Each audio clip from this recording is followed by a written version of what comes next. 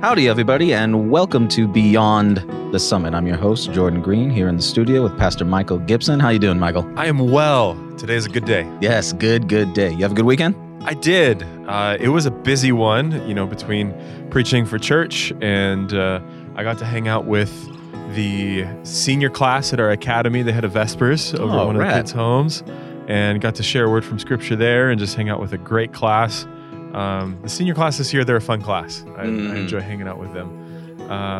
And then Sunday morning, we were at the Community Impact Center. Awesome work getting done out there. Yeah, we're basically back to studs. Everything's completely demoed.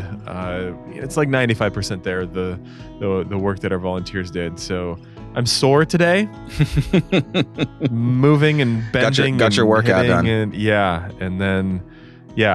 I don't know if it was that or if it was going with my son to a friend's birthday party, their kids were turning 5 and 3, and so it was me, Micah, and a bounce house for about 45 minutes. Yeah, see, you got your lifting in, and then you got your cardio. You both in the same day. I had a really nice weekend too. I spent some time with my mom in Sundance Square. She hasn't been there before. Yeah, downtown Fort Worth. Yeah, it's really good. Found this restaurant that I'd never been to before and had the best breakfast sandwich I have ever had in a really, really long time. And also, it was really interesting. I didn't realize driving around Fort Worth how little I had been in it. There was a lot of Fort Worth that I realized that I hadn't discovered yet. Yeah. And I made a mental note in my head to start so maybe I go down sometime and just start, exploring Fort Worth on foot. Yeah. Wandering around, just walking around Fort Worth. Speaking of walking, we covered a very famous story in the sermon this Sabbath. Good news got legs. Yeah, Acts chapter 3. Mm-hmm. Started off in Acts chapter 3. And I kind of want to talk about that a little bit before we really dive into the story, because I definitely feel like there's a shift in the narrative of Acts when we're transitioning from chapter 2 to chapter 3. Mm-hmm. We talked last week in chapter 2 of Acts about the characteristics of the early church, sharing everything in common, meeting in each other's houses. And we talked about this community that the early church had. And then now suddenly we're shifting to something different. We want to talk about that, like that kind of transition from that sermon and that message to what we're going to be talking about in Acts 3. Yeah.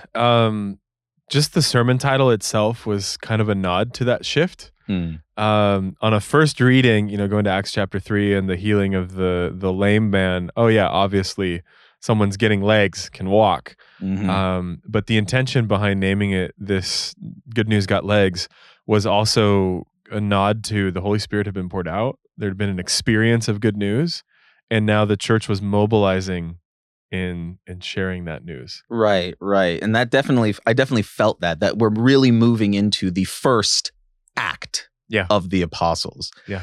So we start off in Acts chapter 3 with Peter and John going to the temple. It's talking about that corporate worship. Mm-hmm. And I really want to start off with something that I noticed, and this was one of the things that I kind of thought about post-sermon.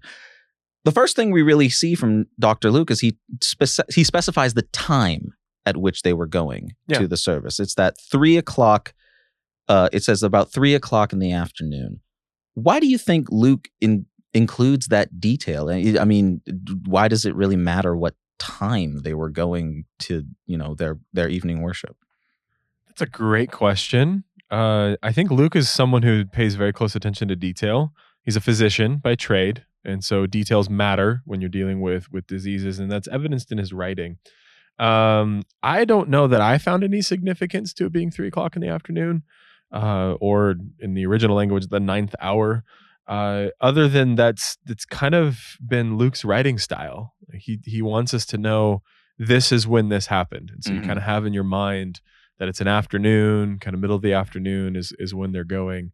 I didn't find any significance of like, oh, here's a big takeaway, other than I think Luke's intentionality in writing the narrative, that it's a nondescript day, but we're in the afternoon and here's what happened. Maybe I can add a little bit to that narrative, because I was definitely thinking about it after you preached, and there were a couple things that I found in my study. Yeah, please. Number one, this 3:00 hour of prayer. When you start getting into scripture, you start seeing a lot of symbolic numbers that start to show up. And one of the symbolic, you see when you see 12, it's normally referencing the 12 tribes of Israel. And I feel like it's God kind of dropping little, you know how when you do airdrop, you have little pinpricks in the map. It's like, hey, you need to be paying attention to this thing right here. And 12 is one of them. When you're talking about the 12 disciples, 12 tribes of Israel. 7 is a number of divinity. When we see the number 7, divinity is present. One thing that I've always noticed in scripture is that whenever you see the number 3, you're talking about one or more members of the Trinity being present at that time. Yeah. And when we're talking about this story, I imagine that this Luke adding this 3:00 in the afternoon thing kind of references like, hey, this is one of those numbers. You probably want to be paying attention to what's going on. Yeah. Another thing that I thought was really interesting, and this is just kind of my thought about it, but if I was a crippled beggar, and I've been crippled since life, when would I want to be, what time would I want to be in front of the temple gate begging for alms? Probably when there's the most amount of people there. Yeah. And so what I think we see here is the Spirit kind of literally setting up through Luke what is about to happen. Not only has he placed, this marker, this extra textual marker for us, the reader, to say, hey, you need to be paying attention, but also a time when everyone's going to be moving through here and kind of seeing what's going on. Yeah, I definitely see significance in those, and I pulled up some of my notes while you were sharing as well.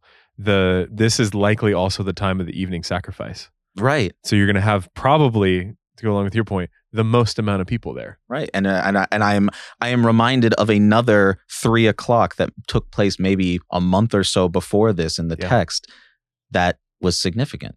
When Jesus passed, it was when Jesus died, 3:00 during that evening sacrifice. Yeah. So that time is definitely in the minds of anyone who's going in there, especially Peter and John. So Peter and John, they're walking up and they see this guy who has been crippled since birth, says the text. And man, what a life to live. Like I take walking for granted so often. I can't imagine like not being able to walk. And you talk about that in your sermon, how this guy has never had the opportunity to walk, never had the opportunity to use his legs, has to be carried by maybe not even friends, by just some good-natured people who set him down there. And they set him down by what's called the Beautiful Gate. You want to talk a little bit about that kind of that image of this crippled guy set down by a gate that's called Beautiful? Yeah, there's a big juxtaposition there, and commentators describe this gate as being very high and being ordained with all kinds of different beautiful artifacts, and it's a work of art. And then juxtaposed is this crippled guy sitting beside it. And I think that there's an extreme irony in this scene that the church, who had enough money to make sure that the door was very, very well decorated, is perhaps neglecting the person who is in most need. Do you think we see that type of neglect in even our modern churches today, with our huge mega churches and all these ornate sanctuaries? You see a lot of homelessness outside of that. It seems to echo that irony. Yeah, I think that particularly in developed countries in the West, we value places and buildings extremely, and they are a natural part of society and culture. That the way that you keep your building says something about your company or about your organization. And I don't want to make it a complete kind of one for one of, if you have good buildings, it means that you don't take care of the poor or those that are in Right, of need. course. But I think that it can be a detractor or a distraction. Just in the way that it says, Jesus said it's very difficult for a rich man to get into heaven. Because of the amount of wealth that he has on this earth, that he can perceive that he has need of nothing, and that has no obligation to share with others. And it kind of, even what you just said is that, this beautiful gate is supposed to be very high and ornate and what you call it. And as people walk in, they're all looking up. They're all looking up at this beautiful thing. And if they would just direct their gaze downward for a moment, they might see a person in need. And that was something you also zeroed in on the sermon, is that this need to be noticed, this need to be recognized. I've fallen into this so often when I'm dealing with, walking down the street and you see a person in need or a homeless person, is, if you make eye contact with that person, they're going to ask you for money. They're going to ask you for something, or they're going to, maybe if they're a little bit more, not in their right mind, they might accost you or attack you. And so you avoid eye contact at all times. And yet I remember a study coming out where they asked homeless people, like, what was one of the worst things? And it wasn't not having a home. It wasn't not having clothes. It's that people don't look at me. They don't look at me. They don't see me as a person. What do you think that speaks to in this context, that Peter and John, as they're walking down, it says that they see this homeless, this crippled man, this guy. They acknowledge him. Yeah, I think they were extremely aware of the people around them and who is in need, and I think that the way the text reads, they were looking for him. Like it wasn't just, they happened to bump into him, but they're looking around for someone who's in need, and they lock eyes and they're like, hey. And I think that speaks to the Spirit's power in our lives, that the Spirit gives us an awareness of who around us is in need. And that's also something that we can practice, that not just ignoring the people around us, but acknowledging the circumstances and the things around. Case in point for me, yesterday I went to the grocery store with my son and pick up groceries for the week, and he's at a really fun age. Just put him in the cart and kind of push him around, and he gets to look and point, and we talk to people, whatever. And we're kind of going back and forth in the store, and I have some specific things that I'm wanting to get, not trying to stay there super long because it is a Sunday evening and it's busy, and right, he needs to get home and all those kinds of things. And I loop around this one part, and I don't normally go down the pet food aisle. But the aisle that I wanted to go down to, I was going to make a turn and go from the front of the store to the back of the store. Well, the one particular aisle that I was going to go down was just full of people. And I'm like, I don't want to weave my way through there because I don't need anything on that aisle. But the pet food aisle was largely clear. And we don't have pets at home, so I have no reason to go down the pet aisle, right? And I get about halfway down, and I'm passing this lady about halfway down, and she's reaching up to the top shelf, and the particular bag of pet food that she needs is just inches out of her grasp. And I can see her reach up and try to get it, and then realize I'm not going to be able to reach it. And then she begins to look around her to see who might be able to help. And I'm passing literally in this moment. Like, you can't write the script any better. Right. And it was just so seamless. She reaches up. I see her do that as I'm passing by, and she looks around kind of dejected. What am I going to do? How am I going to get this? I was like, do you need help with that? She's like, yeah, I actually need 2 of those from this shelf. And I was like, no problem. And being a little bit taller, I reach up, grabbed both packages that she needed. I said, here you go, ma'am. She said, thank you. And I said, you have a fantastic day. Just on with the rest of it. And it's those moments where we are receptive and seeing what's going on around us that can make all the difference for other people.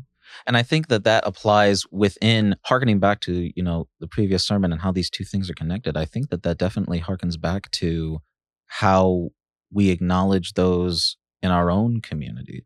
Because if we, are ignoring people, unfortunately, ignoring people outside of the walls of the church, what about when we come into church?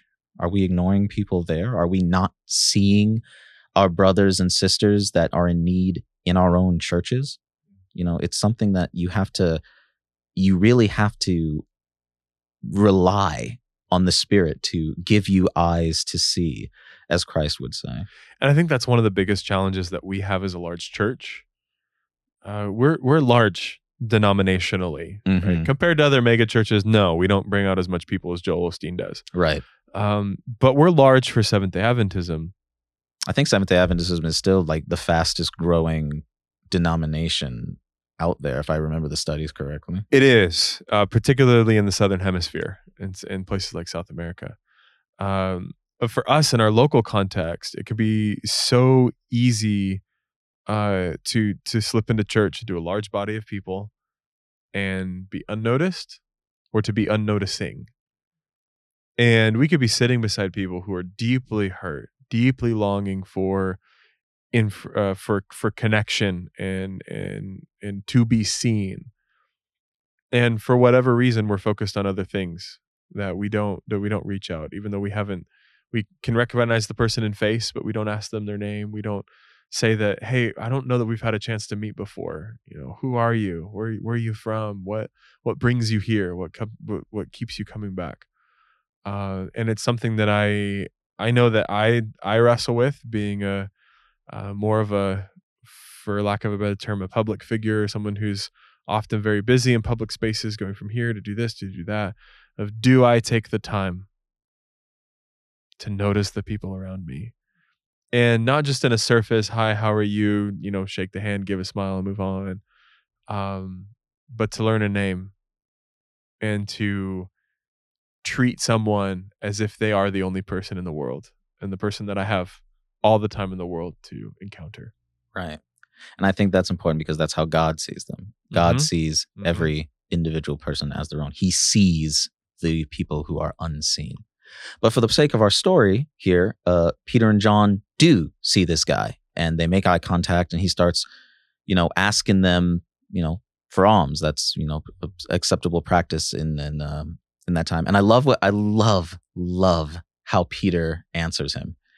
He says, silver and gold I don't have, but what I do have, I'm going to give to you. And what if we approached those people in need by saying, hey, I don't have maybe money or whatever, but I've got something I can give to you.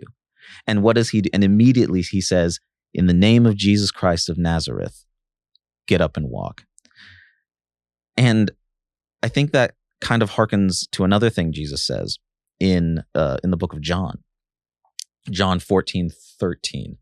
He is talking to the disciples, and this is John's perspective of how he's going to, of when he's ascending. And he says, I tell you, whoever believes in me will be able to do the things that I have done, and greater things than that. What is it, what kind of, do you think, propelled Peter to look at this guy and say, like, hey, this is the guy that I'm going to do for him what Jesus might have done if he was here? What do you think propels that kind of action? Yeah, I think that's a very interesting question, particularly looking at Peter.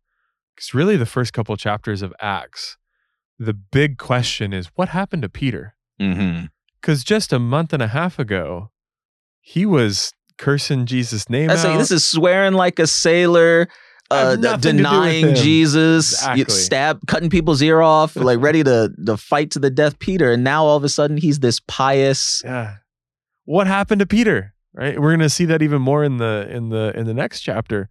I think what got a hold of Peter. No, I know what got a hold of Peter is the Holy Spirit. And that's the transforming power. And I think the difference maker of recognizing someone's need and says, I'm going to give you what I have. And I don't know that God calls us to be the answer for everyone. of, you look at someone's situation and be like, well, I can't get them from point A to point B of where they need to go. But maybe God isn't calling you to take somebody all the way. Maybe it's a mark. It's a part of their journey. And there's some holy boldness for Peter to stand up and say, in the name of Jesus Christ, be healed. He had incredible faith that God would do what God had promised. Do we have that same faith today? Yeah, do we? I wrote down in my notes. Here, I said, when you have an experience with Christ, it compels you to move in his name. And I think that that's what we see from Peter here, is he saw someone with a need, and he probably thought back to the numerous amount of times in which he'd seen Jesus see people with need. And what did Jesus do? Without a second thought, healed them. And so Peter's thinking, now that I have the Holy Spirit, I have been told by the Holy Spirit to move. I have been told by Christ, ask it in my name, and the Father will give it to you. And he moves, and he does it. And I think that's incredible. And the Spirit responds to Peter's action. And the man, this blew my mind when you were talking about it, because there were a couple of things that blew my mind. Because at first it says, immediately the man took Peter's hand and got up and started walking. And the first thing that came to my mind is, how in the world does a person who has never walked suddenly know how to? You talk to people who have had who are quadriplegic and have lost the use of their legs. As they start to learn how to get it back, they have to relearn how to walk. This guy not only had the ability to walk, he had the knowledge of how to move. Yeah. What kind of spirit power is that? Yeah. That's just, it's remarkable to me. Yeah. I wonder too, there's a portion in, I think it's verse 11. It says, while he was clinging to Peter and John, all the people were gathering around. And I wonder as well, just as much as I believe that he stood up and walked, I also wonder if there was a little bit of something inside of him that was still uneasy, that still, didn't have the years of walking experience underneath him. And he needed Peter's hand. He needed Peter's shoulder. He needed the assurance of somebody else who had that experience to walk with him. No doubt. It says that he jumped up and he's running around praising God. And then he's holding on, not just because of the love and affection and appreciation that he has for Peter and John, but also for the support. I don't know.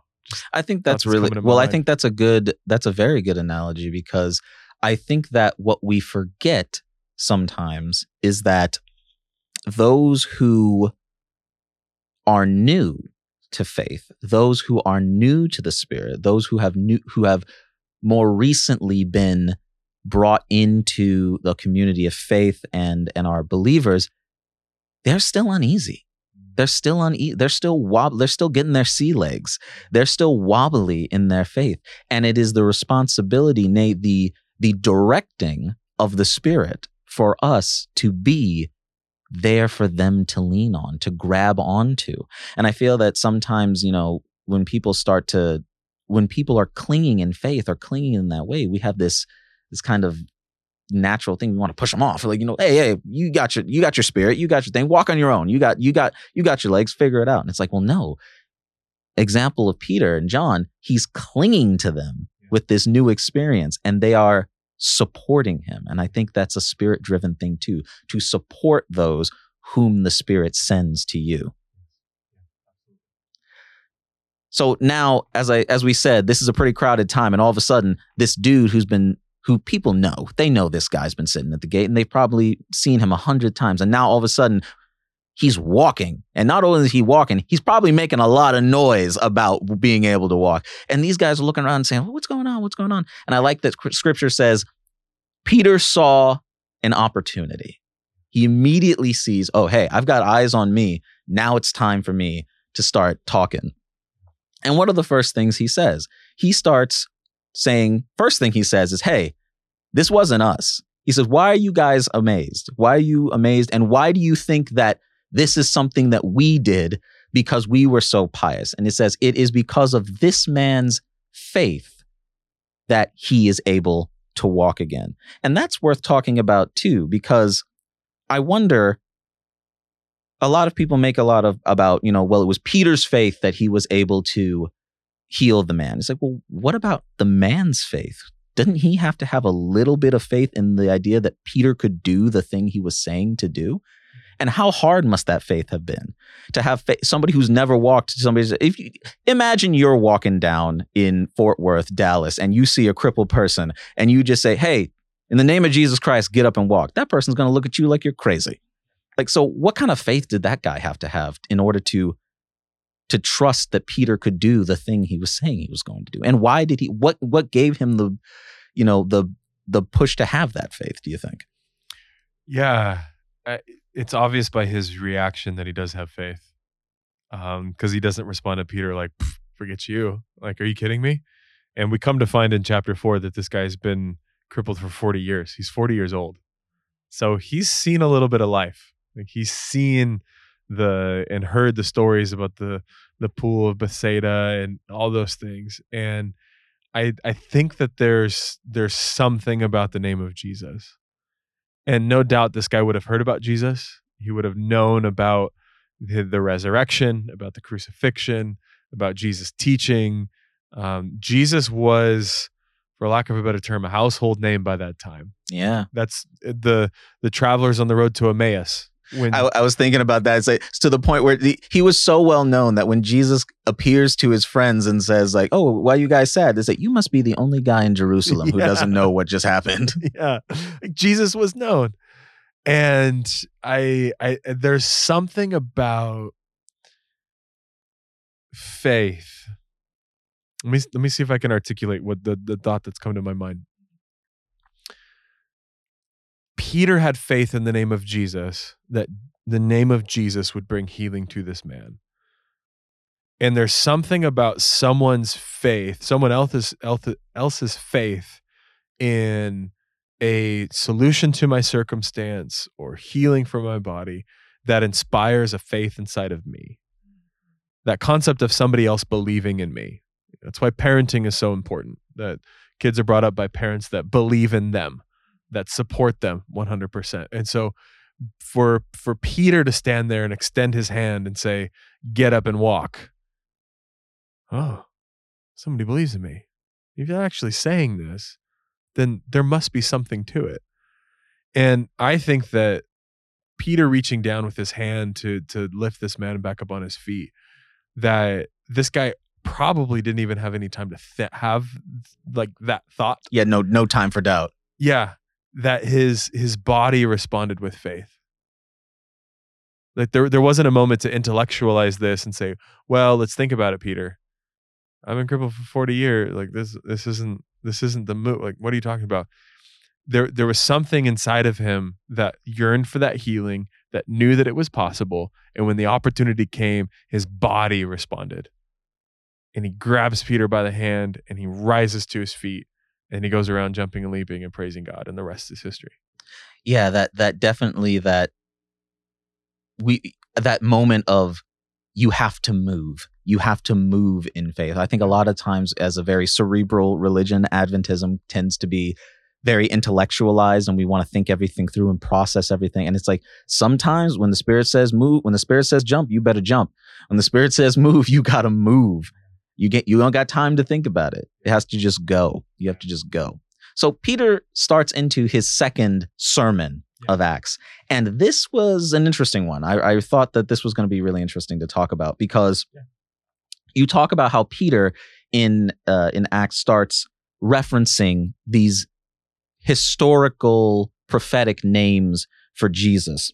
He calls him the servant, the holy and righteous one, the author of life. But what is interesting to me, what I caught was the context in which he's talking to these people. He says, you've done all this for these people. In the name of Jesus Christ was this man healed. And then Peter kind of goes for the jugular. He starts saying, I'm reading from Acts. He says, Jesus, whom you delivered and denied in the presence of Pilate, even when he had decided to release him. But you denied the holy and righteous one. You asked for a murderer to be granted to you. You killed the author of life, whom God has raised from the dead, and we are witnesses to that. And I'm kind of like, Peter, what is up with all this? You say you see an opportunity to tell people about Jesus, and the first thing you bring up is the fact that you murdered this guy. Like, what's Peter thinking here? What do you think what's he getting at here? I think it's the holy boldness that it is inspired by none other than the Holy Spirit. And I didn't even touch the second half of this sermon. I'll be able to talk about it next week because chapter 4 is very much connected to chapter 3. But in the second part, verses 17 through 26, he goes in even further to talk about the unjust way that they treated Jesus. And really this section of Acts, chapters 1 through 7, is really about the Jewish community understanding what they had done to Jesus. That the guy that they said that they were looking for so long, they ended up crucifying and put to death, and put him to death. And what he's trying to help them understand is that even though they put him to death, they're still healing in the name of Jesus. Even though you did this to him. And look, you did it. And it was prophesied that you were going to do it, et cetera, et cetera, et cetera. I think it's an attempt by Peter to use a little bit of shock effectively, because it's a pretty incendiary thing to say, condemning this group of people for what they've done. But I think it's with a holy purpose of, guys, do you realize how incongruent these two perspectives are? You claim that a Messiah is coming, and when he comes, you crucify him. But remember, it was all according to plan. Right. It was prophesied to happen. He says, this is what was told, and this was foretold that he would do all these things. And I think that Peter gives them a little bit of an out too, maybe not an out, but kind of he comes down with the thunder. And then in verse 17, he immediately says, now I understand that you did this out of ignorance. He says, I understand that you didn't know what you were doing, and neither did the people who were ruling you. He said they did not understand what they were doing. And he says, but now that you know, repent and repent of your sins. Now that you know who Jesus is and you know that we are his witnesses, the Spirit is compelling you, repent of your sins and turn to him. And I think that's a really, really good way to kind of balance out this condemnation of the Jewish people in that regard. You talk in the sermon, Peter acknowledges that this man has been healed by Jesus, and he has been healed by the name of Jesus, but you talk about a certain type of healing, that this isn't like a partial healing that we're talking about here, right? Yeah. No, not at all. It's his whole body. And Luke is very specific, and he's the doctor, so he knows. Mm-hmm. It's a complete healing. The New Living Translation doesn't do this passage justice. I really appreciate preaching for the New Living Translation because the language is so accessible. Mm-hmm. But this is one of the places where it's a little lackluster because it just said he was healed and just kind of moves on. Other translations really pick it up. Like the New American Standard Bible says that he was completely healed, full health. And this concept is present in other healings as well, though the same word is not used. The more general word for healing is the Greek word sozo, which is used interchangeably in Scripture to describe someone's salvation experience and the healing of their body. And I believe that speaks to the connectedness that we aren't just embodied souls, and that our bodies, when our bodies die, our souls continue to live on together. No, it takes our body, our mind, our heart, and our soul to make us who we are. It's the combination of those elements. And so the salvation experience also brings healing to your body, and the healing of your body also brings something to your salvation experience. Absolutely. And I wrote that down, is that this wasn't just a partial healing, this was a whole healing, not only of his physical body, but of his spirit, of his faith, of his soul, and of his salvation. As we go on, listeners, you're going to find that I like quoting C.S. Lewis quite a bit. He's one of my favorite authors. But there is a quote that I really like from him where he says, people need to understand that once you are fully and wholly God's, you are more yourself than you have ever been. And you must remember that God will always give back with his right hand what he has taken away with his left. And it's really that idea of completeness in God, in the Spirit. There's something missing in all of us. There's something that I've heard it said 100 different ways, and the one that I always think is my favorite is that there's a Jesus-shaped hole in our hearts that only he can fill, that only the name of Jesus can fill. And once you submit to that, once you acknowledge that, you become more yourself than you have ever been. You become more yourself than before you met Jesus. Yeah. I love that concept. And what it brings to mind for me is a lot of times when we talk about the salvation experience, we talk about it kind of in a halfway approach. The classic song, Jesus Take the Wheel, right? As if it's enough that Jesus would proverbially take the wheel and be the one who's in charge of our lives and take us where we need to go. But that's half the gospel. There's a point in a process where Jesus does that, but his ultimate goal is to teach you how to drive and to teach you how to be you. And that the essence of the C.S. Lewis quote that you mentioned is exactly what I was driving at in this message, where Jesus doesn't take us and turn us into something else. He gives our best self back to us and then entrusts us with the care of ourselves. And that's why I think Paul says, when he says, I die daily, that I give my body as a living sacrifice to God, that what we must be in a constant state of giving ourselves over to God for God to then turn us back to ourselves. And what Jesus wants to do is he wants us to live for eternity. And he doesn't make us into these robots who he reprograms and we just automatically make the right decisions for the rest of our lives. He could have just started from the beginning and then we wouldn't have had this mess in the first place. But what he wants to do is to recreate us and reform us so that we are followers of the way, that we put into practice his teachings, and it makes us our true selves. And he gives us back to ourselves reprogrammed and with the tools and the knowledge, and the healing and the understanding, et cetera, to be able to live life in the way that he intended us to live. Not out of some obligation that we have to do this now and we're forced to. We're not slaves.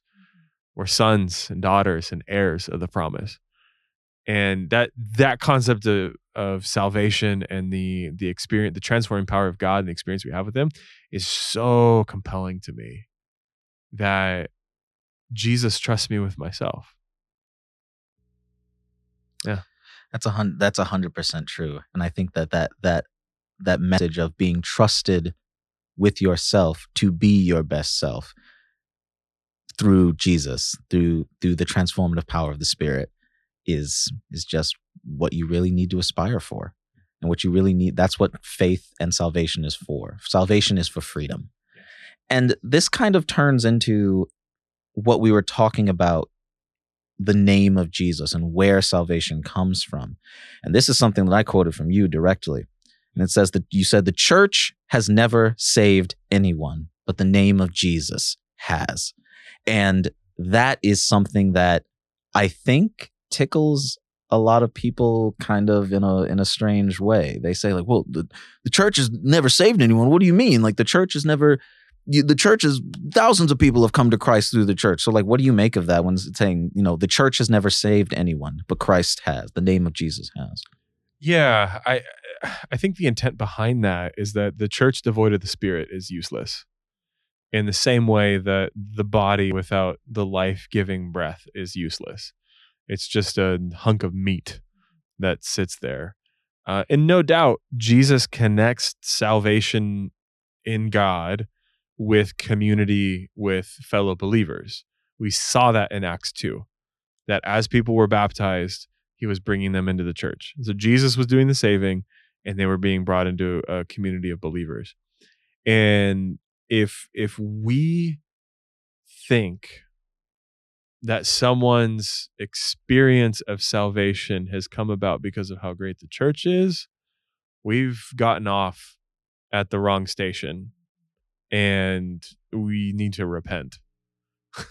I mean, yeah. Seriously. Yeah, I mean, you can't, taking credit for the work of the Spirit is a dangerous business, is a dangerous act of hubris. Yeah. And I think engagement with the church and belonging to a body of believers is a byproduct of a saving relationship with Jesus. Mm-hmm. So the church has never saved anybody. The church doesn't have the power to save anybody. No, it does not. Have you heard about the Protestantism?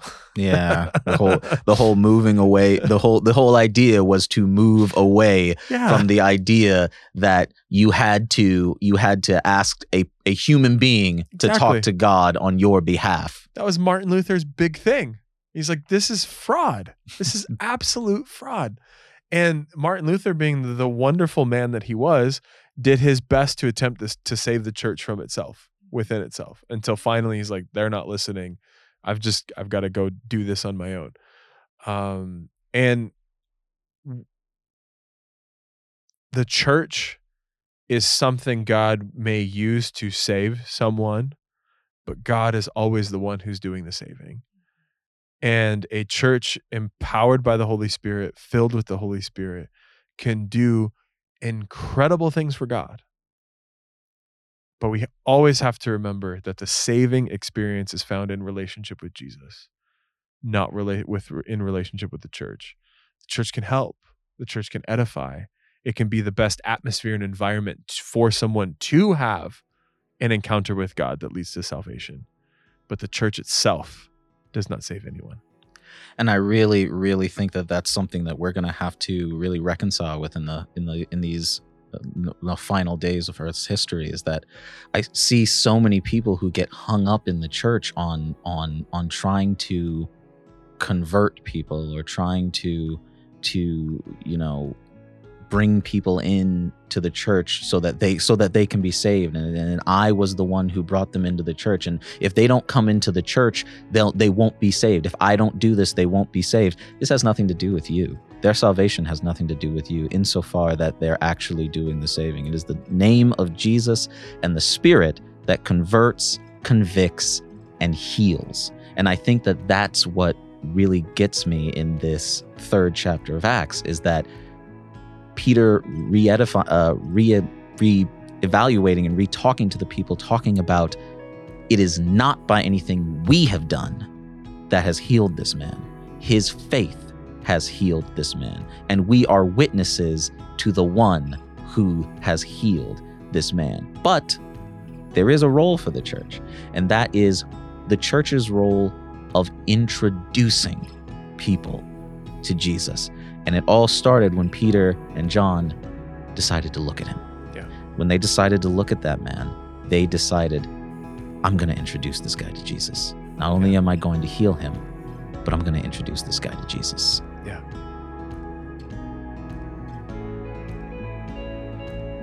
Thanks for joining us for Beyond the Summit. If you liked what you heard, make sure to follow us on our podcasting platforms or joining us for our Summit service on Sabbath. We look forward to seeing you next week as we continue to go further up, further in, and beyond the summit.